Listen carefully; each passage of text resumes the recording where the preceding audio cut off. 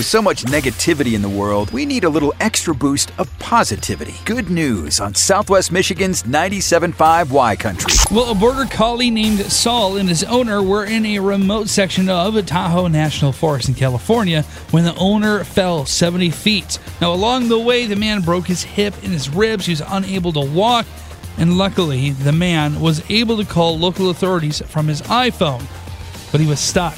A team of 25 search and rescue members went out to look for him the next day, and wouldn't you know it, Saul met up with the search crew and guided them to his owner, who was later airlifted to safety. Now, in a Facebook post, the Nevada County Sheriff's Search and Rescue Department described the adventure, going so far as to call Saul a, quote, true lassie because of his dedication and heroic efforts. Saul got a well-deserved dinner and will be cared for by a local charity group while his owner receives medical treatment.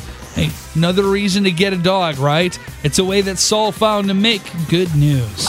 If you have a good news story, email it to matt@975ycountry.com. Brought to you by Bud Distributing, helping you always have the right beverage on hand for anyone stopping by or last-minute invites to a friend's. Hey, Bud, remember to drink responsibly. Good news with the Matt Malone Morning Show on 97.5 Y Country.